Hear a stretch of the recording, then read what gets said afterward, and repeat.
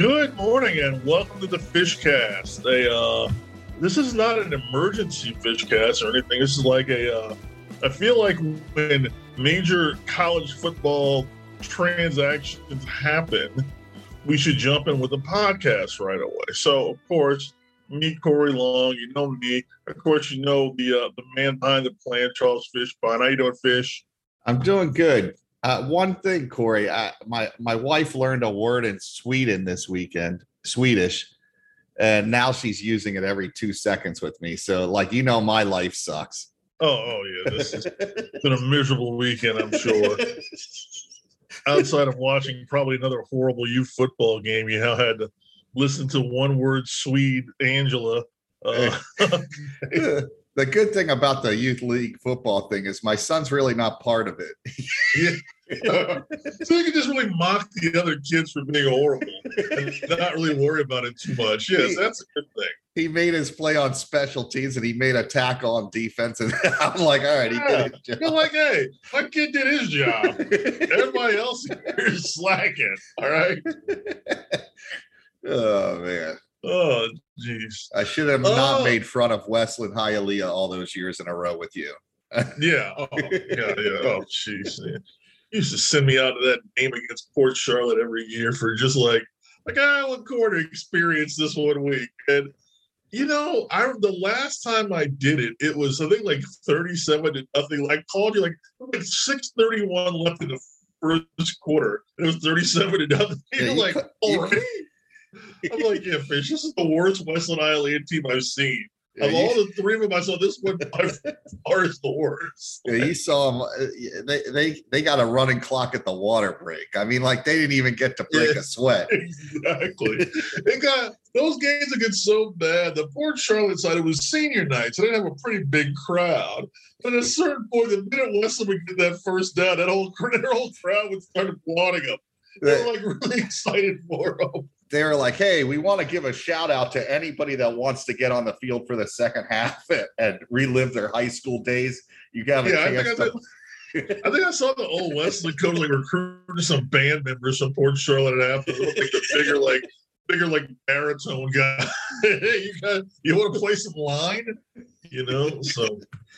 Oh, man. Anyway, big news this week. The big news is that Scott Frost got fired 3 games in this season. Really a terrible run in Nebraska. There's no nice way to put it. He's off. It was off. And I'm gonna sit here and actually punch up the damage here in a second. But he was 3-9 last year, I believe. Started the season 1-2, so you're 4-11 in your last 15. His final game as head coach at Nebraska will be a 45-42 loss to Georgia Southern, who the FS1 broadcast team, I don't know who they were that did this game, the guy described Clay Helton as a flashy hire for Georgia Southern. A splash hire. Clay Helton. He loses the splashy hire, Clay Helton. Yeah. I wonder if he feels that way in about a month when they lose to Savannah State or Valdosta State. Yeah. So the damage for Frost, of course, his head coaching journey starts in 2016. He goes 6-7 with UCF in his first year, 13-0 in his second year, leading the Knights to a finish where they were 6th in the AP poll, 7th in the coaches poll. And he goes to Nebraska. 4-8 in 2018, a landmark, a high point of 5-7 in 2019, 3-5 in the COVID year, 3-9 last year, 1-2, 16-31. And frankly, he got more time than any of his predecessors based on who he was. I didn't really understand keeping him after last season. The idea that they were bringing him back, I felt like was just prolonging something they were going to have to do in September and probably put it, to me, when you do that, I think you put your program, you kind of push back. You kind of extend the rebuild another year because now you didn't have that off season with a new regime. You got to go with an intern regime. Then you got to decide if you're going to keep that intern or go with a new guy. I mean, it's a mess. But Trevor Alberts, the AD, came in late in the college football season last year. He had said, and I'm just paraphrasing, that he really wanted to, he felt like he needed to do as much as he could to help Scott Frost. So part of helping Scott Frost was making him take a pay cut and making him hire like an entirely new offensive staff. 3 games into it, you lose to Georgia Southern, the horrible loss to Northwestern out in Ireland. They barely beat North Dakota. It wasn't going to work. And they fired him. And they have to pay him $15 million in a buyout. They would have only had to pay him $7.5 million if they waited till October 1st. And I'm sure Trev Alberts mentioned that. The booster said, "Hey, we'll come up with another $7.5 million if you get him out tomorrow." And he's like, "All right, fine." They asked me twice, and he fired him. What are your thoughts on Scott Frost? Scott Frost regime in Nebraska. Why didn't it work, Charles? Number one, I think, and this was a major mistake by Scott Frost, is he brought everybody from UCF. And there's a big difference. We've already seen it from the group of 5 level to up to the power 5 level of coaches, administrators, people that work in those football offices. Just because something worked at one school, especially at a lower level, does not mean you're going to recreate that magic. What happened at UCF was a perfect storm. He already had talent there. And I thought he did a very good job at UCF. And it's shocking, honestly, to me that he was this bad. If you had told me, listen, he struggled and he was a 500 coach, but just how many games he lost that were under 7 points once again this weekend. Like, you watched that game the other night, and it was his whole career at Nebraska. Like, you watched them against Georgia Southern, and I watched the end of that game, and you're sitting there going, they're not going to win this on that final drive. Like, you're just sitting there going, they won't make the play to switch this around. And it never seemed like he caught traction.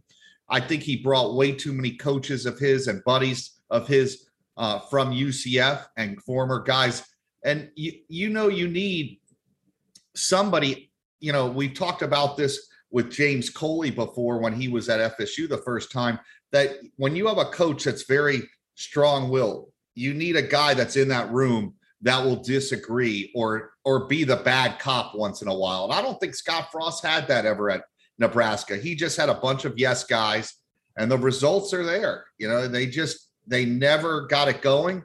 I thought they really never had they tried to recruit Florida, and they brought in guys that really weren't real good fits from Florida to Nebraska. And we've talked about this. You could recruit, they could have recruited the guy from Lake Gibson last year that went to Utah. That kid would have been a really good fit at Nebraska because he could handle living away from home, living in a small town, living in a town that is a little different than what he's used to. He was like bringing in kids from Miami Northwestern, trying to make them fit it at like Omaha or Lincoln or wherever, University of Nebraska is. And it's not a good fit. And he couldn't create that same magic at Nebraska. And you can't lose that many close games. That's coaching. At the end of the day, you lose that many games, less than 7 points. That I think he was like he was 5-22 in one score game. That's no luck. I mean, just by accident, you're going to win 40% of your one score. 5-22. That's just terrible. I mean, I don't think that's possible at I don't want to say Rice because it's not possible to win there, but it's, it's hard to do that even at Nebraska. And, a lot of people sit there, Corey, and they say, oh, you can't win at Nebraska. You can't win at Nebraska. Well, one of the coaches that I think they should go after, Lance Leipold, is 2-0 at Kansas. All right. They haven't won 2 games combined in the last 10 years. So don't give me this crap. You can't. I'm so tired of people saying you can't win at a program.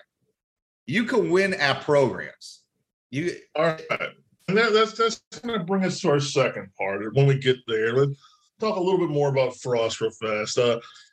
When you call Frost strong-willed, I think you're being quite kind. The better he's been described as just horribly arrogant. I don't know him. I know you've met him a few times. I don't know him at all. He's not a nice guy. I can tell you that. Yeah, he never really endears himself to people, but his way of endearing himself to you is by winning.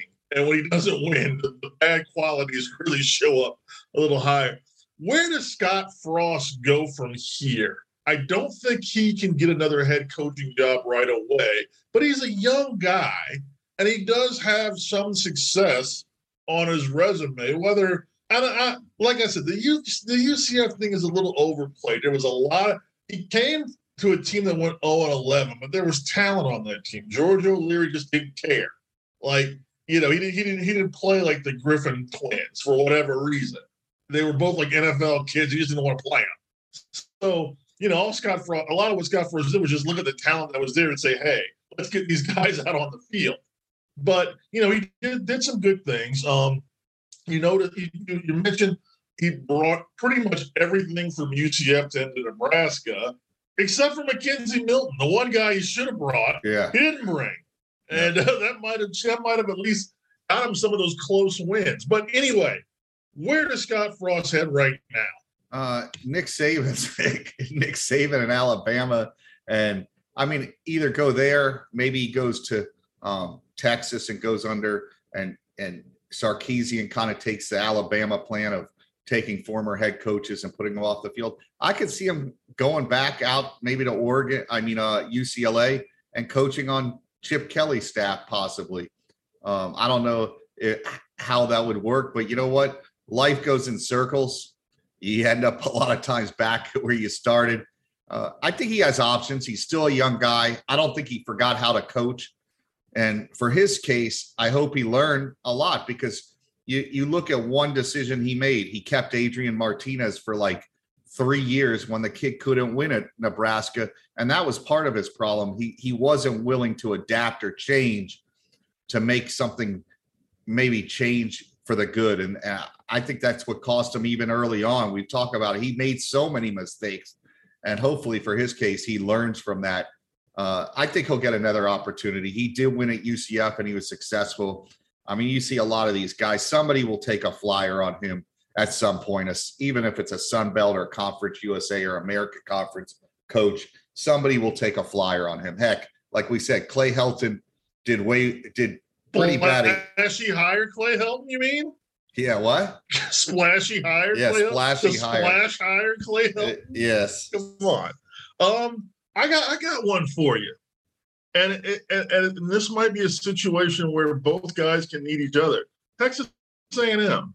I think Jimbo needs another offensive mind in there. And I also think Frost needs the atmosphere of playing for a demanding head coach like Jimbo that might even beat him down a little bit and get, humble him a little bit and kind of raise him back up. You get that staff. I know Jimbo, I think DJ Durkin's on that. That's a rough, that's a staff of a lot of guys that will scream at you. And I think he might need that right now. And I don't know, Saban is obviously, that's where, coaches go to rehab themselves. So that makes them, but I think A&M could be kind of an interesting fit for him too, in going to a place where, he's going to have an opportunity to have an opinion, but that opinion better be right. Yep. And I think he can get back out to recruiting, which he's good at. I think he's a good recruiter. And I think he needs to be in a spot where he can get back out to recruiting again. I don't know that he was able to really handle recruiting like he wanted to in Nebraska. He wasn't able to get the kids he wanted because he couldn't get the kids that he had at UCF. So that's my opinion there on Scott Frost. Now, the Nebraska job. Here's what I'm going to say about the Nebraska job. You had, in the past 20 or so years, we'll say 25 years, I guess, since you had Frank Solich, who goes 58-19 there. He gets fired because they think he's leading the program to mediocrity. He basically goes to Ohio and does the same thing. I think he was like 35 games over 500 over 15 seasons or whatever he was there at Ohio. They named a field after him. They named the field, the football field after him. They were so excited by Coach Evans' success there. Frank Solich did a decent job.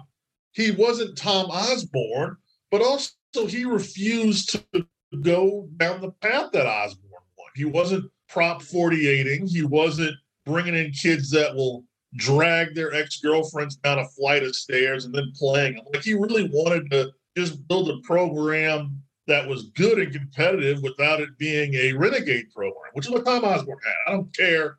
I know he's doctor. Everybody loves him. He's a whatever. He ran a renegade program. If SMU got the death penalty, Nebraska should have, they should have really gotten a lethal injection. That's how bad they were. But so, and then, you go through some guys, Bill Callahan, that doesn't work. This guy, Bo Pelini comes in. He goes 40 games over 500. He's if you look at his record, it's either 9-4 or 10-4 every year for 7 seasons. Now, Bo Pelini was a raging lunatic.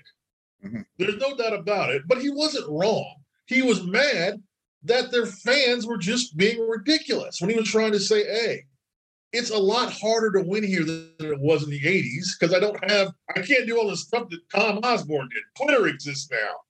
I can't just have kids beating their ex-girlfriends up all the time and then playing them. And they fired him because they wanted to be better than – he was 67-27 at Nebraska. But that wasn't good enough for him. Now they want to be that team. They want to be a 9-10 win team. But I don't know. Like, the names, some of the names that they're mentioning, and you hit on one in Lance Leipold, and we can get to that one. But if I'm Mark Stoops, am I going to Nebraska? No. I'm not leaving Kentucky.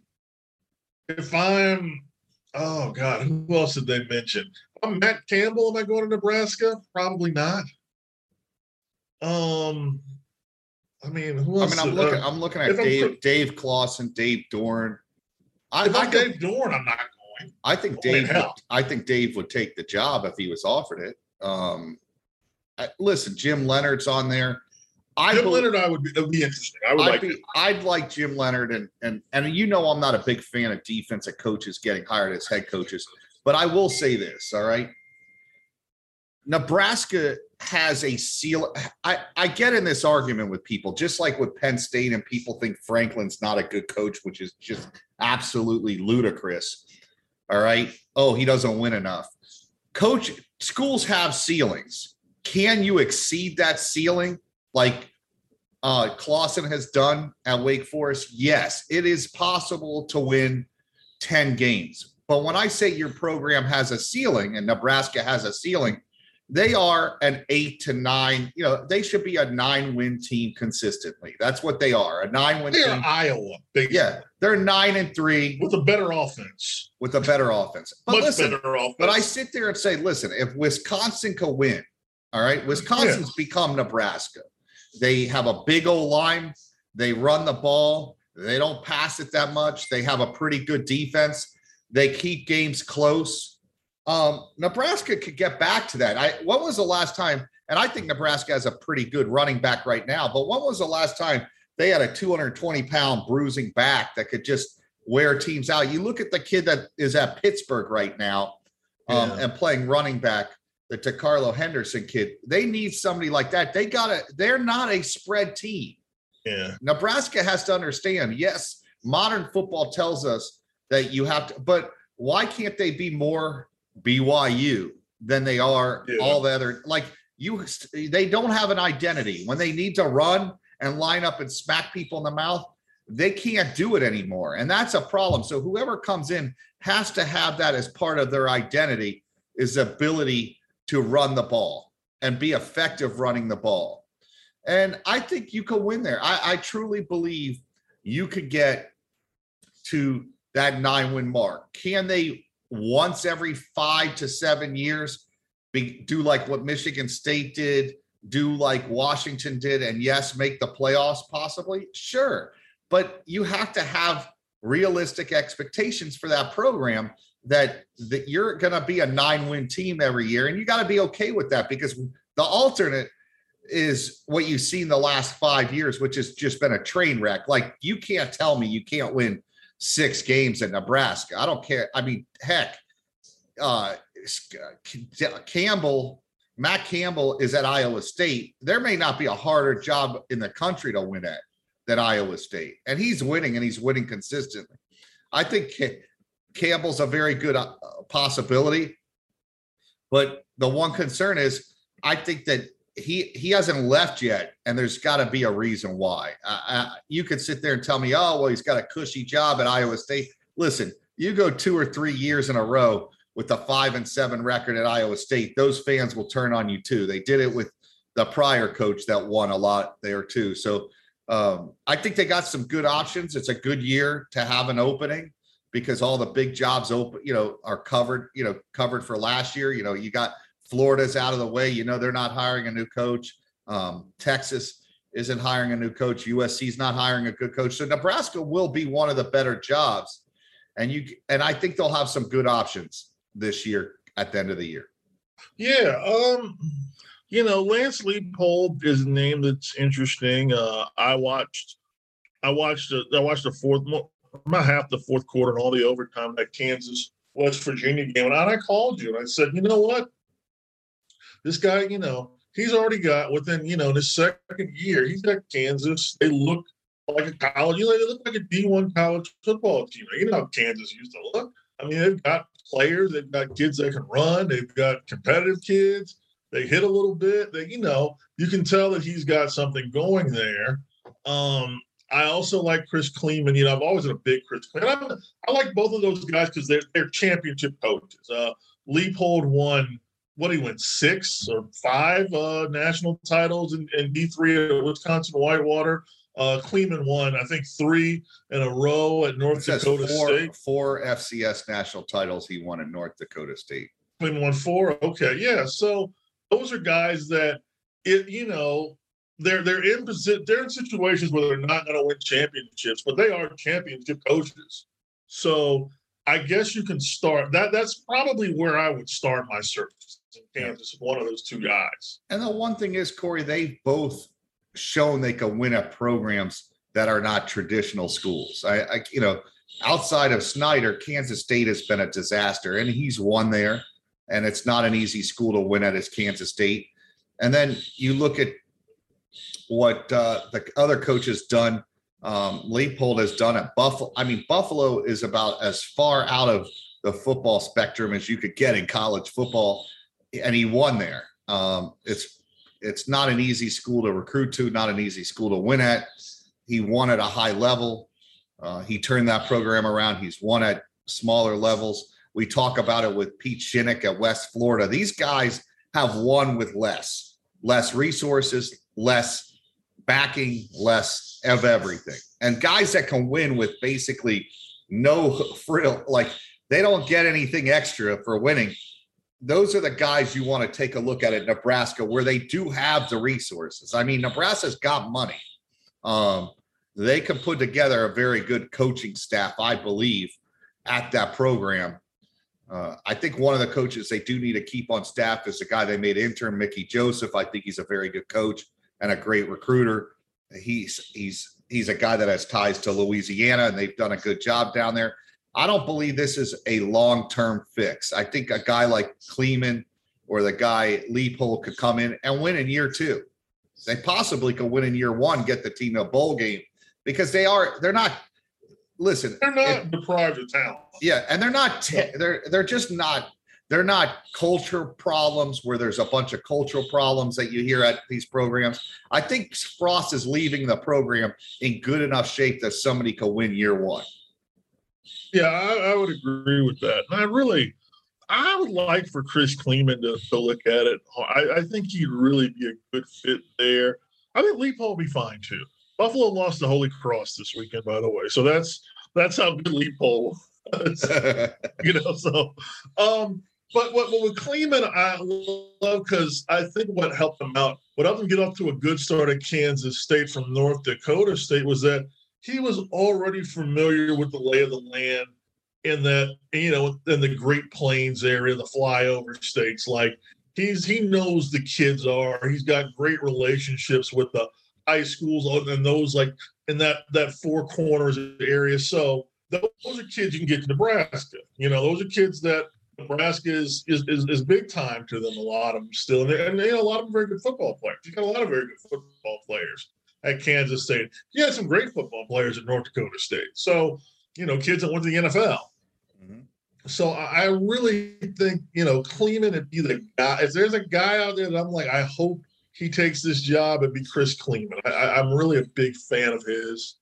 I also hear Jamie Chadwell and Coastal Carolina. They barely beat Gardner Webb last week, so Jamie Chadwell needs to be on the move. Like that Coastal thing has kind of run its course. I feel like I don't know that Nebraska's his fit though. I actually think I don't think that's a good move for him. I think he's Scott Frost all over again. I think if I'm Chadwell, I'd be looking at like going to USF once they get rid of Jeff Scott, because he's got kind of a fun offense that kids I think down there would be excited to play in.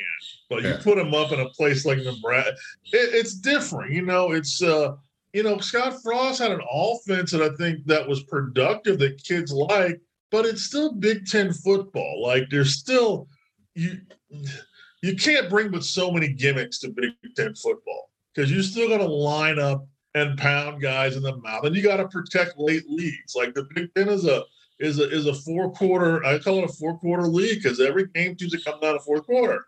So you got to have the guys that could stand up over time, and that's where he had the offenses that could score, but he didn't have the guys that could stand tall over time in the fourth quarter. So I'm really like, if you had to ask me, I think Chris Kleeman is a guy that I'd really like to see take that job. Who would you like to see take the job? Like you said, I think those two top names. I'd like to see Leipold just because I have a ton of respect. I look at coaches that win at programs that aren't good. And we said it. I think what Schiano did originally at Rutgers the first time through. When you're talking programs that are just the players are used to losing, the fans are used to losing, and you could go to a program like that, which Buffalo is one of those programs, and you could win and win big. He won a conference championship there. It's not like UCF where Scott Frost took over, like you said, for O'Leary, and the program had success. It just had one bad year. And the one thing is, the schools in the MAC, outside of Dino at Syracuse, most of the coaches that come out of the MAC have success at that next level. You look at what Matt Campbell has done at Iowa State. You look at what a lot of those coaches are doing at those programs, Corey. The guys that come from that MAC conference, it's just a different. They're tough coaches. They play tough football. They run power football. Even though they run spread, their concepts are still power football because they got to play outside a lot of games. You've seen those Tuesday and Wednesday night games at Bowling Green and Toledo and Kent State. No, they run power, and those teams are tough. They got the speed and athleticism of like the Southern teams, but they still can line up and punch you in the mouth. And Buffalo had that, and you're seeing that now at Kansas.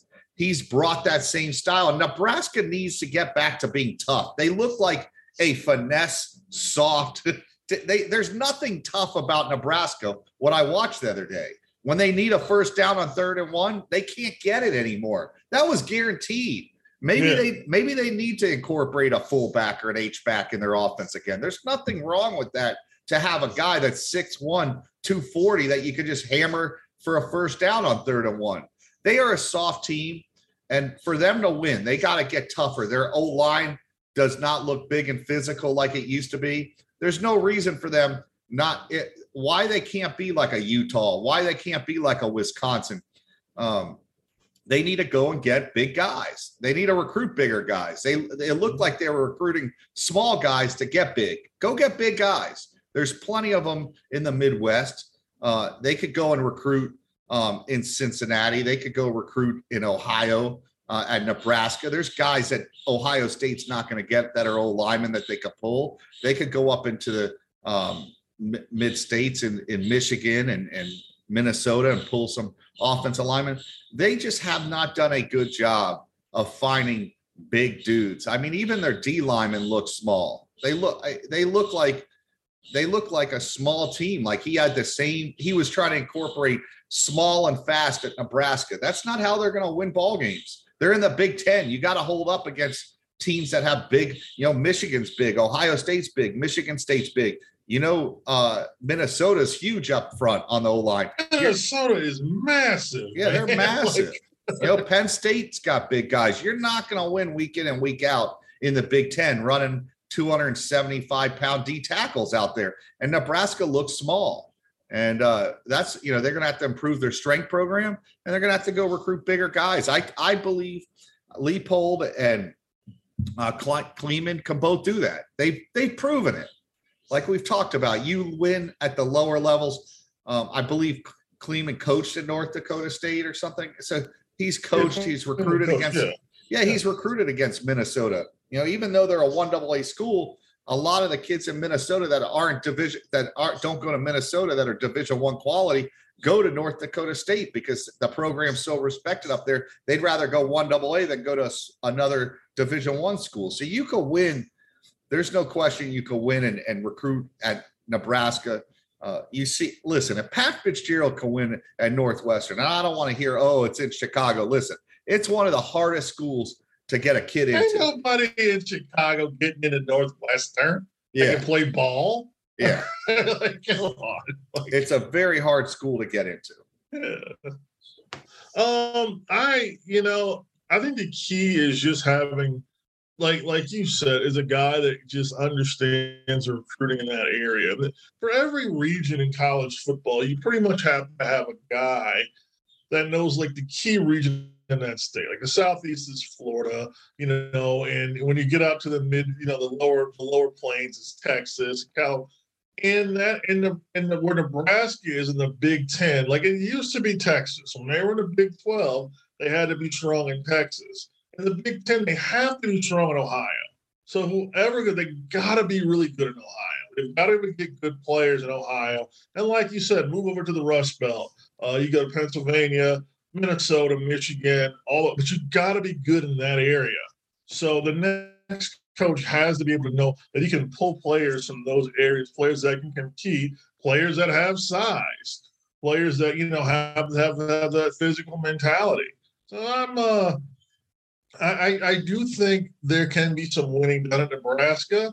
I do think their fans need to chill out. The next time you have a guy that gives you a Bo Pelini type of record, you might want to give him a hug instead of telling him to go away, because as he was, I'm paraphrasing again because he curses a lot, as he said in one of the leaked audio tapes, we'll see how they do once I'm gone. And Nebraska is 35-51 since Bo Pelini left. So maybe as much of a raging lunatic as Bo Pelini is, he's also a prophet. And he knew something. And I think Trev Alberts, as their AD, has to be upfront and be honest and say, hey, this is not the job that it was when I was here and we were playing in the Orange Bowl for national titles every year. It's gotten much tougher. The college football landscape isn't as forgiving as it once was for the sort of kids that Tom Osborne was bringing in. So maybe you're like their ceiling is 8, 9, 10 wins with, a chance for a special season once every 5 years. They have to be able to accept that, because it's not fair to good coaches that go in there and build a program properly and win games and get to bowls and keep it very competitive for your fan base to say it's not good enough. You're not Ohio State. You don't have that brand anymore. There's no question. I mean, I'll say it over and over. There's a ceiling to that program, but Nebraska still has a lot of tradition. They've won a lot of ball games. You know what?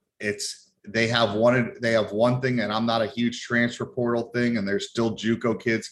They still have ways to build their team in more than one way. They don't have to land big-time high school players, but you look at a guy like a Richard Young, a running back that came out of Fort Myers, and he's going to Alabama.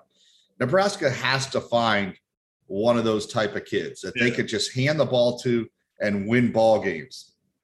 A Derrick Henry, they're out there. There's guys, running backs are out there. Travis Etienne was not a highly rated kid when he went to Nebraska. To Clemson. They actually had a 5-star running back in the same class who he outperformed. So there are great running backs out there. Yeah, and you look at what Florida State's done with their backfield. If you have a coach that could run the ball and scheme the run well, you could find those guys. There are ways to win. They don't need to score 50 a game at Nebraska to win these days. They could still winning ball games in the 30s, high 20s and low 30s, and they could win with defense. You could go find athletes at the JUCO ranks. You could find athletes in the transfer portal. You could go find guys that love football that still want to go to Nebraska. And listen, they got money. They got money for NIL. They got money from their TV contract. They do play in the Big Ten. And I've always said, outside of Ohio State and maybe Michigan, I don't think a big conference has more success from top to bottom with their programs winning than you do in the Big Ten. You look, Indiana's had winning seasons. You've had Northwestern play for the Big Ten championship.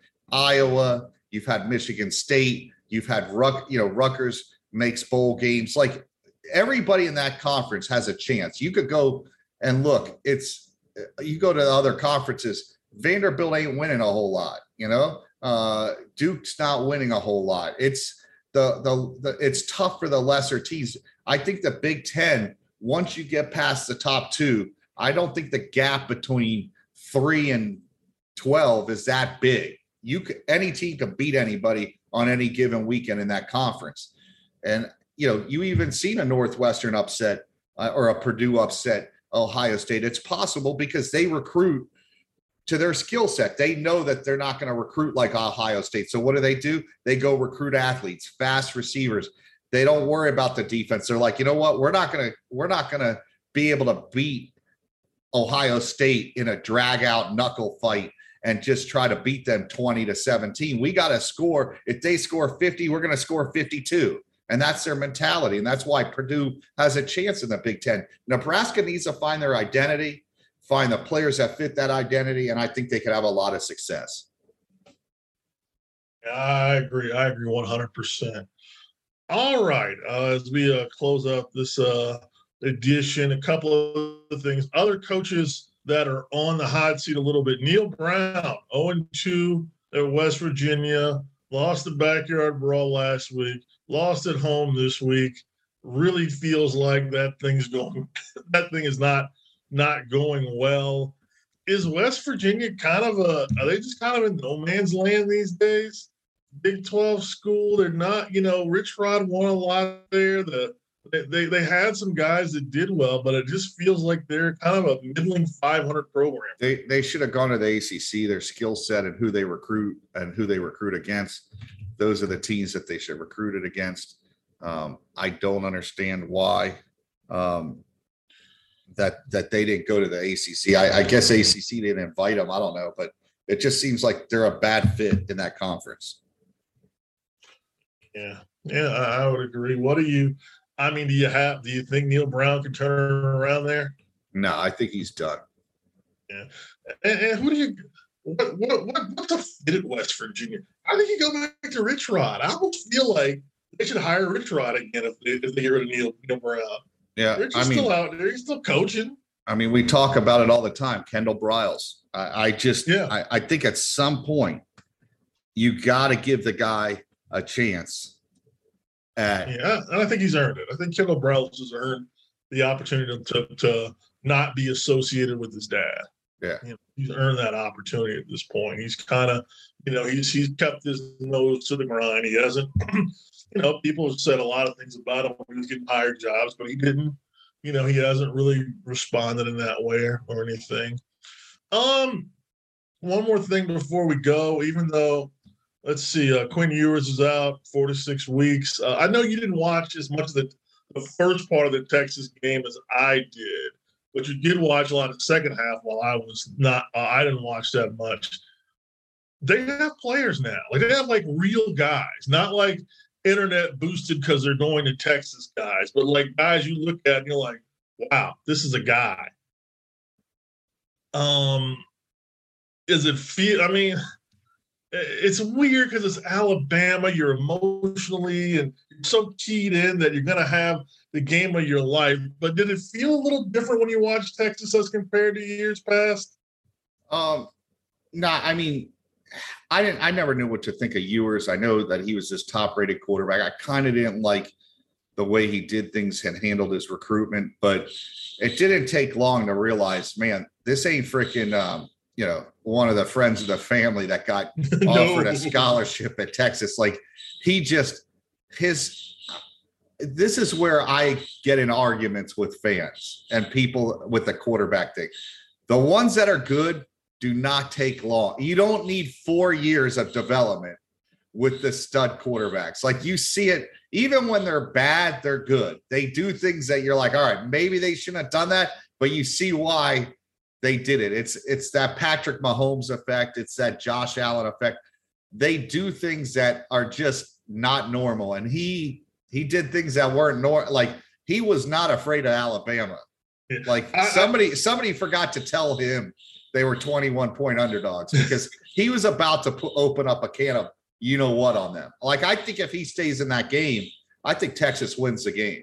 I think they win. Yeah, I don't see how they would lose because they had no answer for him. And I told you, I said, that first quarter that he played reminded me of when we were watching Jameis play at Pitt, where it was just like, oh, okay, this is what the real deal quarterback looks like. Not the maybe guy, not the he's kind of. This is what legit NFL top end quarterback prospect. This ain't a fifth year, senior. That I mean, it's not complicated when you're this good. When the greatness shows right away. Yeah. Like you didn't need to see Trevor Lawrence for more than 10 snaps at Clemson to realize that. Yeah, okay. That's why he's who he is. All right. Yeah, you saw the guy the year before that took them to the playoffs, and then you saw Trevor, and you're like, all right, you may as well just wrap this trophy up. He's winning at least one. Yeah, you're like, thanks for your participation, Kelly Bryant, but you might want to find another program to spend your senior year at. Yeah. All right, we're gonna come back. We'll come back midweek and we'll talk some more. We'll catch up on the games this past week. I saw Louisville. I covered Louisville UCF. We'll talk a little bit about that, and we'll talk a little bit about Miami and A&M. As A&M, I mean, they paid a lot, lost the game, then lost College game day. That was not a banner week for the Aggies. No, and now I think and just ugly week. Week 2 was ugly week, and if you survived ugly week, you should be happy. And if you didn't, you're just. I think that's the one thing that fans don't understand. It's not easy week in and week out. It's hard to win ball games in college football. This isn't when like Nebraska played like Baylor back in the day and it was 63-0 at halftime. Like Baylor's good now. Like there's no homecoming games now. Where you're like, all right, I'm bringing this team. Teams lose on homecoming. They lose to teams. They lose to teams that they pay a lot of money to. Like it's like as a friend of mine. We both know Miami fans. At 3 p.m., he was like, "Oh, the Canes didn't look good." At 8 p.m., he was like, "Oh, I thought we looked great this weekend." Hey, they won 30-7. We were good. Listen, nobody's going to remember they were down in the first half. No one. Exactly. It's going to have a W. Listen, they complained all these years of all these prior coaches losing these games. They won. They won. You win and move on. That's it. So, we'll hit on ugly week and we'll hit on this week. And what else? Do not leave a grill on top of a car and go into a football game. That I learned this week. I didn't see that, but that's not. Did you hear about that? The Dolphins game? Oh, my God. I don't even want to tell you what I think of stupid, how stupid people are. Yeah, it was like you looking at that big remote parking lot next to Hard Rock Stadium. You see all these cars. Then you see 8 cars that look like they were part of the war in Ukraine because they're just burned down to the chassis. And it was because somebody left a grill on top of the car. And I would assume it's one of those small little grills that's got those little metal legs on it. He was thinking, hey, it'll be fine up here. No, well, yeah, it burned 8 cars. So what a fucking idiot. Oh, sorry. We're gonna have to cut that out of it. We're gonna have to cut that part out. Yeah, that's the way I felt. That's gonna be a hell of an insurance claim ticket to write up. That's what I'm saying. Yeah, I think you better just. I don't know how you explain that. I mean, the guy at Allstate's gonna have a blast doing that one. Yeah, that's gonna be a new commercial for that one. That one insurance company that's always on. The disaster guy. Yeah. Hey, I'm doing a tailgate. I leave a grill on top of the car. Woof. Oh boy. Anyway, fun as always, Corey. Man. Fun time. Justin Otto, our producer. Of course, is You Fish. We can catch everybody at the Fish Podcast at Twitter. Thanks for all the distribution. FNF Coaches Talk Network getting us everywhere, even though everybody just basically listens to us on Apple Podcasts. What else? Positive feedback for all the coaches that have come on. Rutgers 2-0, Marshall 2-0. We're doing. No longer are we a jinx. You come on the Fishcast, you win. Our buddy Pete Shinnick, undefeated to start the season at West Florida again because he's awesome. And just wins a bunch of games. So we got it. Florida State, Alex Atkins came on 2-0. No SI jinx here, man. Yeah, no SI jinx here at all. So we'll be back later in the week. You have a good start to the week, Mr. Fish. Sounds good. See you real soon. Talk to you later, man. Bye. Bye-bye.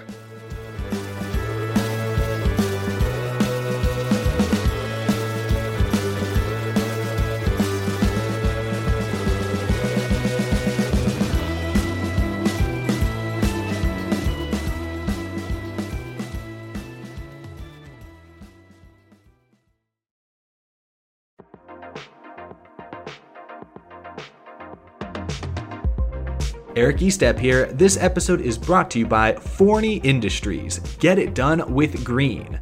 Forney offers a full line of welding and plasma cutting machines, metalworking accessories, and more. For do-it-yourselfers all the way to professional metalworkers, Forney has everything you need for your next project. Shop Forney's top-of-the-line products at forneyInd.com. That's Forney, Forney, Ind.com, or at an authorized Forney dealer near you.